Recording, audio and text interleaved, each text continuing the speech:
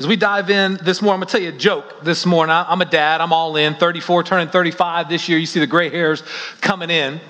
I'm going all in on the dad jokes during this breakdown. So here's my best dad joke. Here it is. So Moses was walking down the street one day, and he comes across President George W. Bush. President Bush sees Moses, waves at him, and says, "Hey, Moses, how's it going? Great weather we're having, huh?" And Moses sees the president and turns and runs the other way. President Bush thinks that's a strange thing, but nevertheless goes about his day. The next day, he and Moses are walking on the same street. He tries to start a conversation with Moses again. "Hey, Moses, how's it going? Great weather." Moses, as soon as he sees Bush, turns and runs. And President Bush is confused because he's thinking, wait a minute, I'm not coughing. I'm keeping my 6 feet. I've responded to all of Moses' social media challenges. I mean, why is he ignoring me? So frustrated by this, he vows the next day that if he sees Moses, he's going to get to the bottom of this. So Moses comes down the same road that he does every day, and President Bush sees him. And as Moses starts to run, President Bush chases him down. And he says, "Moses, why are you running away from me?" And he said, "Bush, the last time I talked to a bush, I spent 40 years in the desert. So of course I'm going to run." That's a good one, right? You don't like that one. You can laugh at that. But in all, here's the deal. That's how I feel about politics. I feel like Moses, I just want to run, not because I got put to the desert the last time I talked about it, not because I don't respect our government or because I don't have opinions or I'm not informed or involved. I run from politics. I don't like it because of the negative effects that it has on the advancement of the gospel. Make no mistake, I love our country. America on her worst day is the best place in the history of the world to live. I love and respect our government leaders and our military. Regardless of our leaders' political affiliation, I do my very best to see the best in them and to see their intentions and to let my judgments be equal and my critiques. But here's the deal. I run from politics because it has a negative effect on the advancement of the gospel. I want to be crystal clear in this moment. The United States government or government of any country is not the hope of the world. That it is not the hope of the world. The hope of the world. And if it was, I'm going to tell you right, I would start running for office and I wouldn't stop until I became president of the United States of America. But it's not. The hope of the world, the hope of eternity is found in Jesus Christ. And that's why I preach the gospel of Christ Jesus, because the gospel is the hope, not government. But for too many people, they have placed their hope in politics. They place their hope in a government, and it's become an idol. I've seen it happen. I've seen it happen in my own life where I've found myself blocking people on social media or just getting rid of Facebook altogether because I don't want to hear people's opinions about their political views, that it becomes an all-encompassing obsession for me. I've seen it happen in other people's lives where good, godly people say the most awful, evil, and vile things about someone because of their political views. I've seen it happen where faithful, godly people lose their faith in God and they place it in politics. Faithful, godly people who are glued to the news network of their choice, and their faith is quickly replaced by fear because story after story, notification after notification steals their faith and replaces it with fear. I've seen good, godly people overlook some sin as if we have to accept some evil to get rid of other evils. You see, I don't like politics. I run from it because I've seen the negative ways that the negative effects it has to the advancement of the gospel. But it's not just me. It's not just you. It's researchers too. In fact, David Campbell of the University of Notre Dame found this in his research entitled "Putting Politics First." He said, contrary to conventional wisdom that it's religion that drives people's political views, we find evidence that also goes the other way, that people's politics can drive their political views and their religious identity. You see, politics is changing us. It's changing the way we see the world, and it's changing the way that we see God. I think back to the story in the temperance movement of Mrs. Maybell. Mrs. Maybell didn't like alcohol. She couldn't stand it. And she let everyone in her community know about the evils of alcohol. She's the kind of person that would just pop up over the windowsill when you started taking a little drink, and she would let you know just how evil it was. And it got so bad to the point that everyone in the community couldn't stand being around Mrs. Maybell because all she talked about were the evils of alcohol, of this issue she had taken up. It got to the point where even the preacher had to go to Miss Maybell and say, Miss Maybell, don't you know that even Jesus had wine? To which Miss Maybell thought and paused for a moment. And then she said, I think a lot more of Jesus if he hadn't. You see, it gets to a point where we change the way that we think about God. That's a silly joke, but it's a serious issue. Listen to what Michelle Margolis from the University of Pennsylvania in her study From Politics to the Pews found. She found this: the single biggest takeaway in our research is that your partisanship or your political outlooks can affect religious decisions that individuals make. So rather than thinking about religion affecting politics, how you view the political world and what party you align with can shape religious decisions and how active you want to be in a religious community and which community you want to be involved in. You see, friends, what we are seeing is that faithful people are putting too much faith in politics and too little faith in God, that we are outsourcing the job of the church and baptizing the role of the government, that we're valuing political advancement more than the advancement of the gospel. We're weaponizing Scripture as a means to our own political ends, that we would rather let someone lose the hope of knowing God than we would lose an election. Now, friends, let me be clear. This isn't a Republican thing or a Democratic thing. I would say it's not a Green Party or a Libertarian thing, but they have no problem losing. This is a people, boom, this is a people thing. And that we, the people, have found ourselves deriving our theology from our political point of view and not the life of Jesus.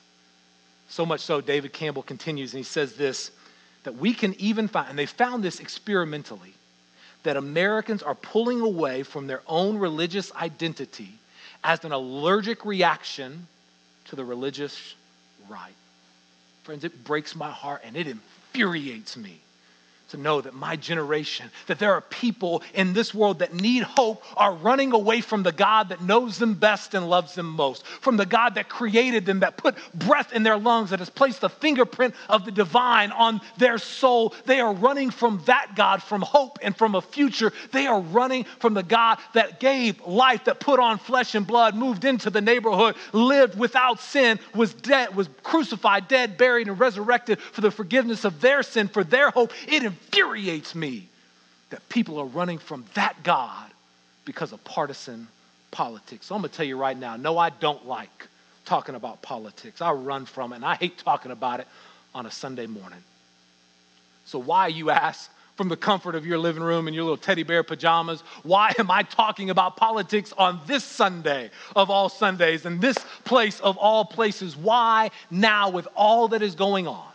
Why? What angel spoke and came into my dreams and burned this message on my heart? Did God Almighty call me to preach this? The answer is no. John did. It's his fault. He's the one that's called me to preach this. Why? It was John that assigned Romans 13 to me this week. He's the one that, but you know what? I'm not one to back down from a challenge. We're going to dive in and talk about politics this morning, but I just want to say this from the outset. If you have any thoughts, questions, or violent objections about anything I say this morning, I just want you to know I'm open to it. So you just shoot me an email at john@connect2riverside.com. That's my name spelled JOHN @connect2riverside.com. Now, look, all jokes aside, Pastor John tells us every week that we don't go to the gym to be comfortable. We go to the gym to grow. And we don't come to the Scriptures so that we can confirm our own opinions, but so that we can change our lives and become more like Jesus. And that's why we're in the book of Romans. We've been studying this letter of Romans for the last several months. We've done it coming up to this point. We'll do it for a few weeks more. And as we are diving through, we've come to Romans 13. And this incredibly controversial, often misused verse in Romans chapter 13. And so if you have your scriptures, open up to Romans chapter 13. You can follow along on the screen. And we're going to read a verse that has been used by so many to justify their own political views. And we're going to ask the question, is this what God intended? In Romans chapter 13, the scripture says this: "Let every person be subject to governing authorities, for there is no authority except from God. And those authorities that exist may be instituted by God. Therefore, whoever resists authority resists what God has appointed. And those who resist will incur judgment." Boy, we're jumping into the deep end this morning. As we're looking at the letter of Romans, I want to be very clear. The letter of Romans is about one thing. The letter of Romans is about the good news of the grace gift of God.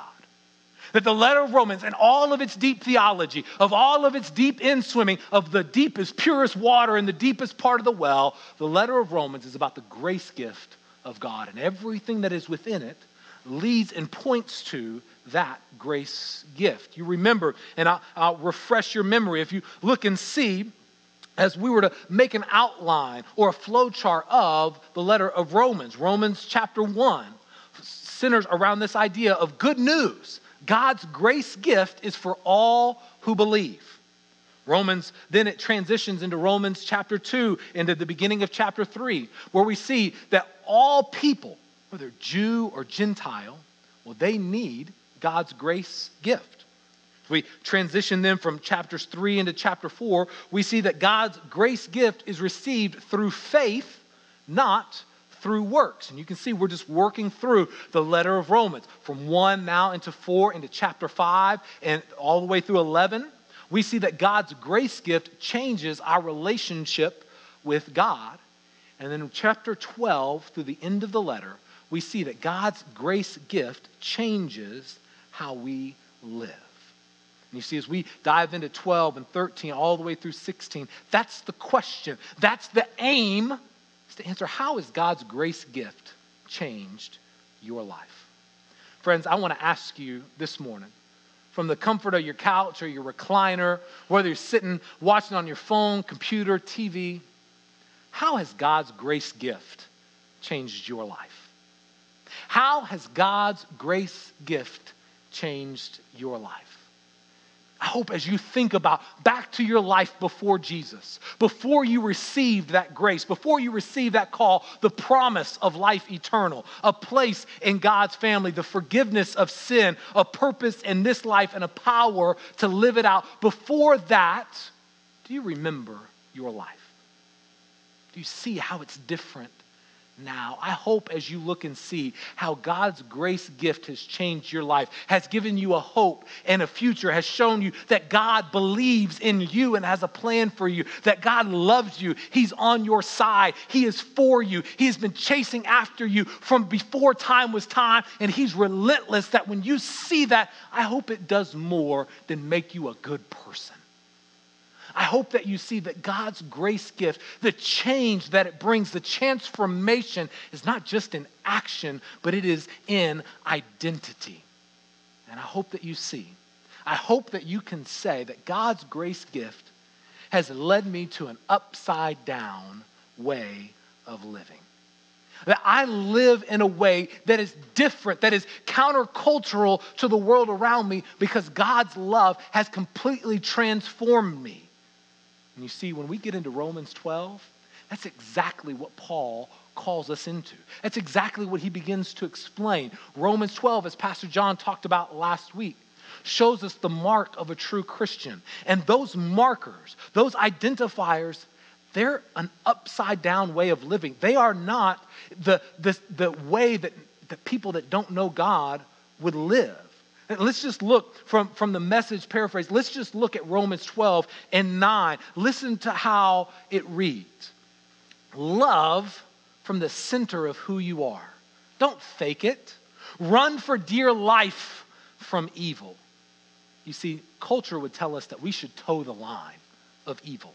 Let's go just as far as we can until we can't get caught. Let's see how close to the edge we can get without falling off. But we have a counterculture, an upside down way of living. We don't toe the line. We flee. We run for dear life from evil. Be good friends who love deeply. It's the current of our culture to have a tit for tat type relationship. A tit for tat, when you do this for me, I'll do that for you. But that's not the way of God. The way of God is an upside down way of living that says, I am going to love you deeply even if you don't return it. See, it's an upside down way of living. He goes on, he says, practice playing second fiddle. Who does that? Who is intentionally practicing playing second fiddle? Everything that we know is jockeying, is climbing the ladder so that we can be the first fiddle. But the upside down way of Jesus says, practice playing the second fiddle. Don't burn out. Keep yourselves fueled and aflame.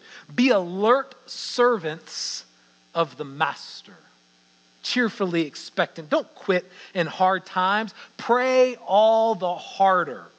Help needy Christians. Be inventive in your hospitality. Friends, I'm going to tell you, there's no better time than now to be inventive in your hospitality.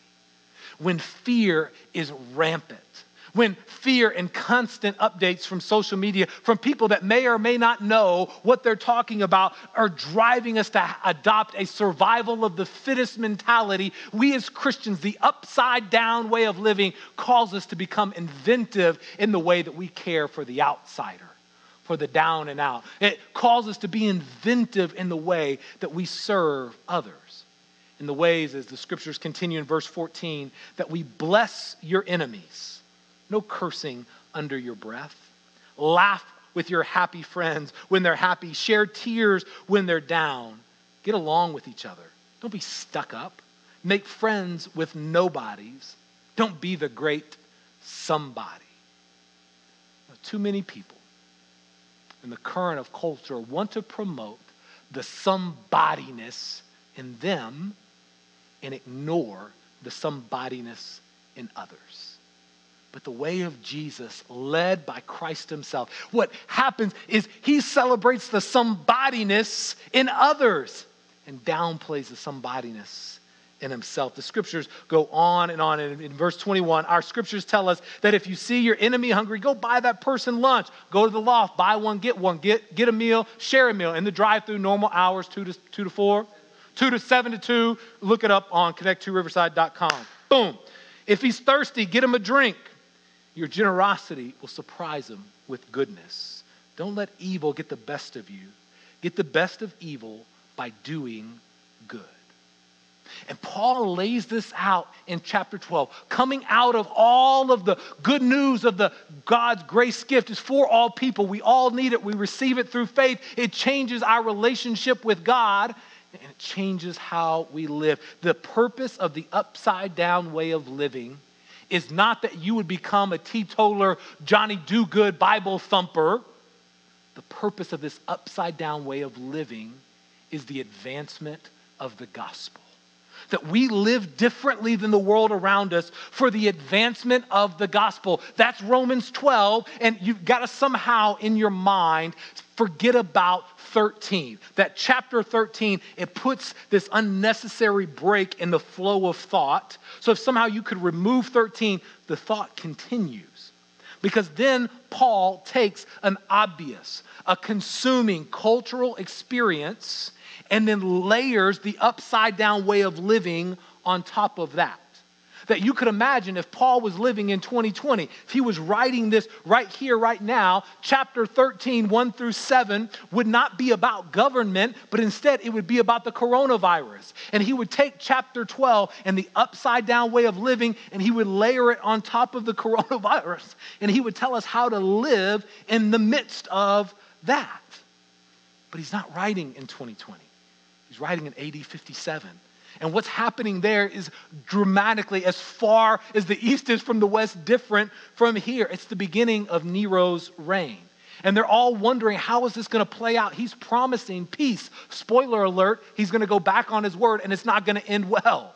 That they have just allowed the Jewish people back into Rome. Nero's father had cast out the Jewish people. And so now, as they're allowed to come back in, and we see this throughout Paul's writing in Romans, we're dealing with the conflict or the tension between Jewish Christians and Gentile Christians. How does this play out? They're wondering because there's this history. There is this tradition of revolutionary zealots, of revolutionary language amongst the Christians, amongst Jewish people. And so with that as the all-consuming, obvious cultural experience around them, Paul then lays Romans 12, the upside-down way of living, on top of that. New Testament scholar N.T. Wright comments and says this: Christians who were regarded as the scum of the earth in Rome at the time must not get an additional reputation as troublemakers. No good will come to the cause of the gospel by followers of Jesus being regarded as crazy dissidents who won't cooperate with the most basic social mechanism. Understand this. Now, the Christians use language very intentionally like gospel, the good news. Well, to a Roman audience, they would think gospel, good news, Caesar. But here, Paul is using that to Jesus. They would hear things like Lord and kingdom, and people's mind would go, is this a revolution? Are they trying to overthrow the Roman government? But that's not what Paul is concerned with. Paul's chief concern is the advancement of the gospel, and that drives everything that he teaches. It's the advancement of the gospel that matters most, which is why, as N.T. Wright continues, Paul is anxious precisely because he believes that Jesus is the true Lord of the world, and that his followers should not pick unnecessary quarrels with lesser lords. In other words, Paul is saying as he's writing, don't play their game, their way. Don't be lured in by the sirens of power. That revolution, which would have been the politics of their day, would do to them what politics in our day has done to us.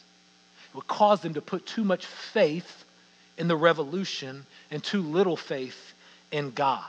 That it would lead them to feel that maybe they were exempt from living out their faith because they supported the revolution, because of their political agenda or the way that they voted. That they would value political advancement more than the advancement of the gospel. N.T. Wright closes with this. He says, indeed, they are a revolutionary community. But if they go out of the normal type of violent revolution, they will just be playing the empire back at its own game. They will almost certainly lose, and much worse, hear this is the important part, the gospel itself will lose with them.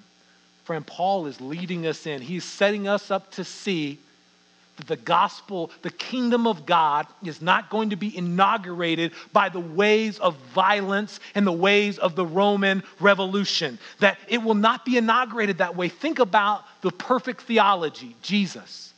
When he had every opportunity to play their game, he did something completely different. Think about the night he was arrested. He'd been praying, the guards come, he was betrayed by one of his closest friends, Judas, by a kiss. And then what does Peter do? Oh boy, whips out his pocket knife and is like, Jesus, I got him, boy. You see how I did that right there? Boy, he got him. I'm going to cut off the ear. Nope, Jesus says, that's not the way that we do that. Put that thing away, Peter, boy, shooting for the neck gets the ear. Brother missed, right? Think about Jesus and Pontius Pilate in John 19. When Pontius Pilate says, I have the power to forgive you. I have the power to pardon you. Your life is in my hands. What does Jesus say to Pontius Pilate in that moment? In the mic drop of all mic drops, he says, fool, whatever. He didn't call him a fool, but in the Mackey International version, he does. He says, the only power you have is the power that I have given you. You see, the way of Jesus is the way of Jesus is playing a different game. We're not playing their game differently. We're playing an entirely different game. Therefore, Romans 13 and verse 1, in light of the upside down way of living, the mercies of God, 12:1 says, 13:1, let every person be subject to governing authorities. For there is no authority except from God, and those authorities that exist have been instituted by God. In other words, it doesn't matter who's king, who's Caesar. In 2020, it doesn't matter who's elected because Christ is still king. God is still almighty and sovereign. And no matter how jacked up and messed up and broke up the governing system is, God can even use that. God spoke through a donkey in the Old Testament. God can use a donkey or an elephant in 2020, and God can use a Caesar in 57. Therefore, whoever resists authority resists what God has appointed, and those who resist will incur judgment. Friends, understand this. This passage is not a call to all people for all times to submit to all governments in all circumstances. Rather, this passage, this is a call to live in a way, an upside down way, even in the midst of a culture that is opposed to it. Friends, Christians don't just play the game differently. We play an entirely different game. Our goal, we're living on a different level. And the other way is beneath us. That's why Paul is calling to the church, don't play their game of jockeying for power through revolution. We can't be lured into abandoning the way of Christ, i.e. Romans 12, just to get a seat at their table.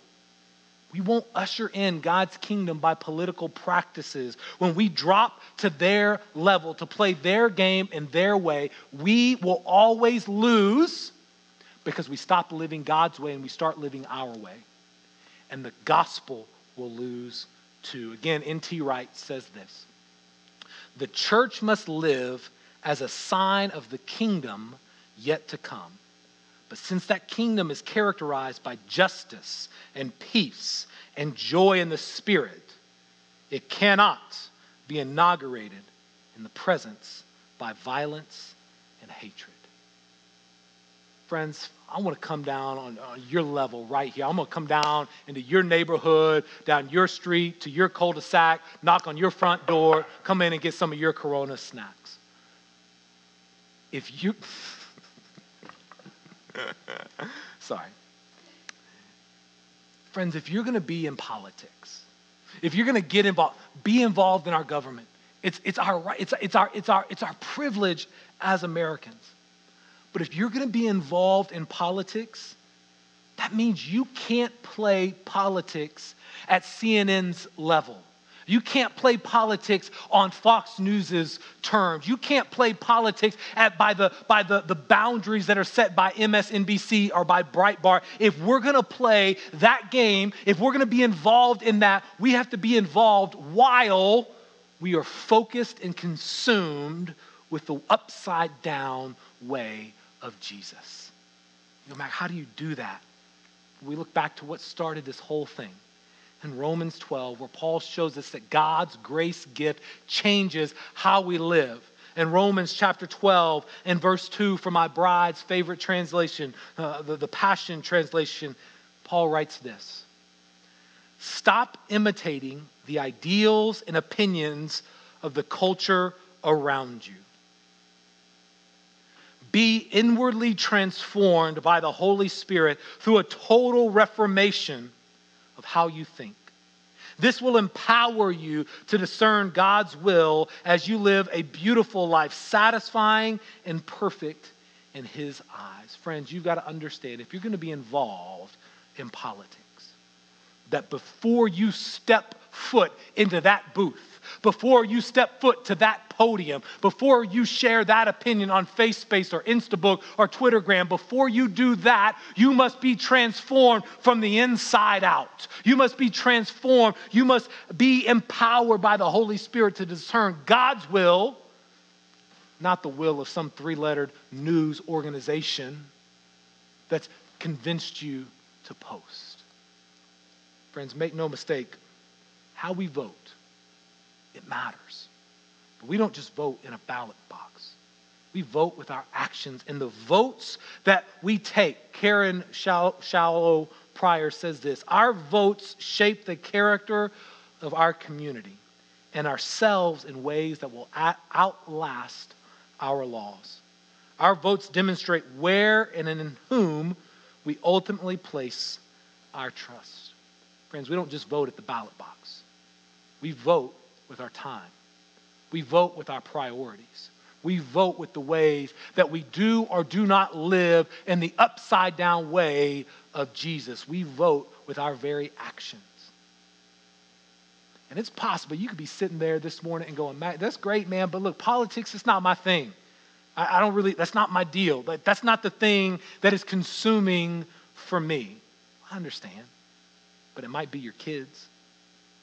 It might be that you're being lured in to play the game. You're scrolling on social media and you're seeing those social media parenting all-stars who just like Apollo 13, some like Pinterest, homeschool, Corona crisis classroom, and they've got the little felt things and their projects and they're all like Pinterest worthy. And you're just going down this road of like, I'm not as good parent because I'm not doing what they're doing. Or I haven't provided the way that this family's provide. And you start going down this road that is dark and that is ugly and that is causing you to try to play somebody else's, not God's game, to play the world's game, trying to reach these unreasonable expectations, and it's causing you to live in a way that does not advance the gospel with your kids because you get short or you get frustrated when their craft isn't Pinterest worthy, because you get short in your attention span, or your patience runs short because they're not being quiet on your Zoom meeting. Like we've all figured out how to do Zoom by now. We haven't. It's okay. Your kids can walk in. You'll be fine. Maybe for you, it's not your kids. Maybe it's your sport. Young man, young woman, you've put your hope and your future in sports. You think, if I can just get that scholarship, if I can just get a little bit bigger, a little bit stronger, then maybe, just maybe, I'll be somebody. You're trying to find your identity in statistics. You only pray so that you get better at sports, so that coach notices you. Like Jesus is some cosmic genie or good luck charm. Like you're in Major League and Jimbato or whatever his name was. You remember that in Major League? Jobu. Yeah, go Google it. You got time. Maybe it's your work or your career, your plan of the perfect life. It's addiction, selfishness. I don't know what's front and center for you. But I'm going to tell you this. Anything that lures your focus off of the advancement of the gospel, anything that lures, that calls you to see Jesus through the lens of itself rather than it through the lens of Jesus, is something that is calling you to play a game you weren't meant to play.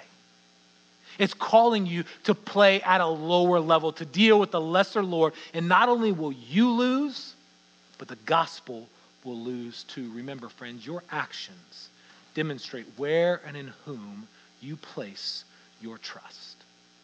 That's why Paul calls us to a new way of living, to an upside down way of living, that our every choice would proclaim our trust in Christ. It would work to advance the gospel and his kingdom, and we would not lower ourselves. We would not bow down to a lesser gain.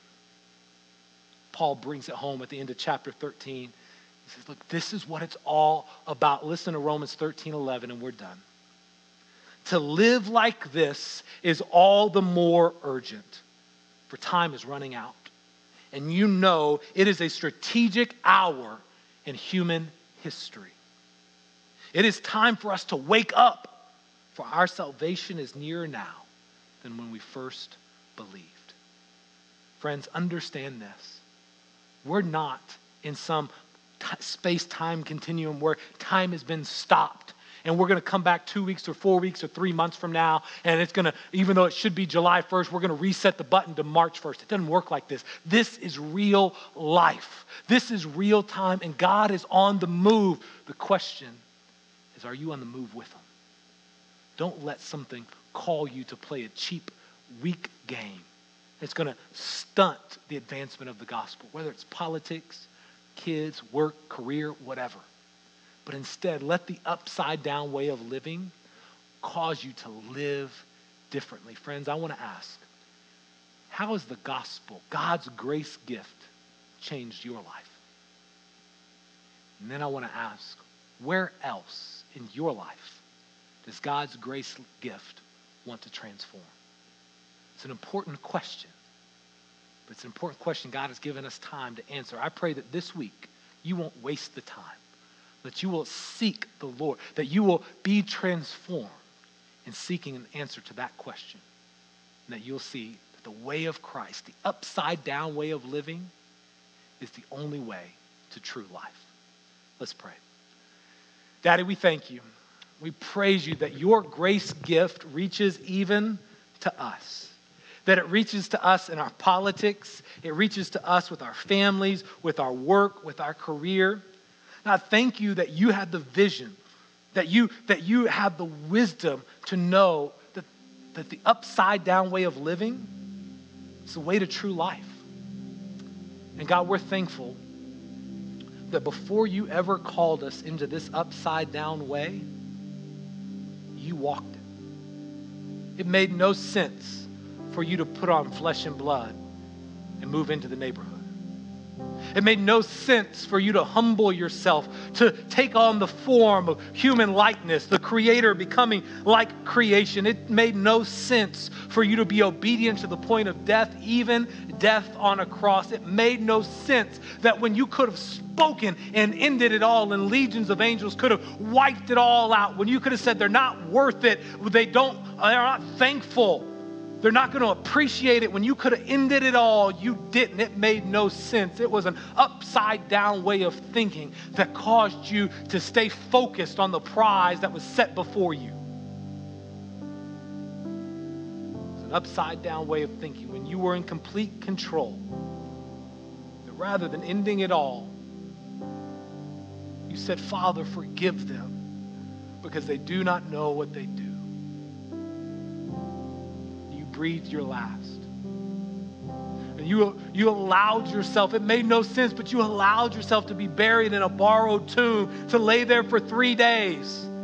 And then on the third day, do what defied all logic, all sense, all possibility. You did what only God could do. You were resurrected from the dead, proving that you are who you say you are, that you are good on the promises that you make, that if anyone, regardless of age or stage or status in life, that if they would come to you, if they would receive you, that you would give them life, you would give them forgiveness, you would give them a place in your family, you would give them purpose and power, you would give them life.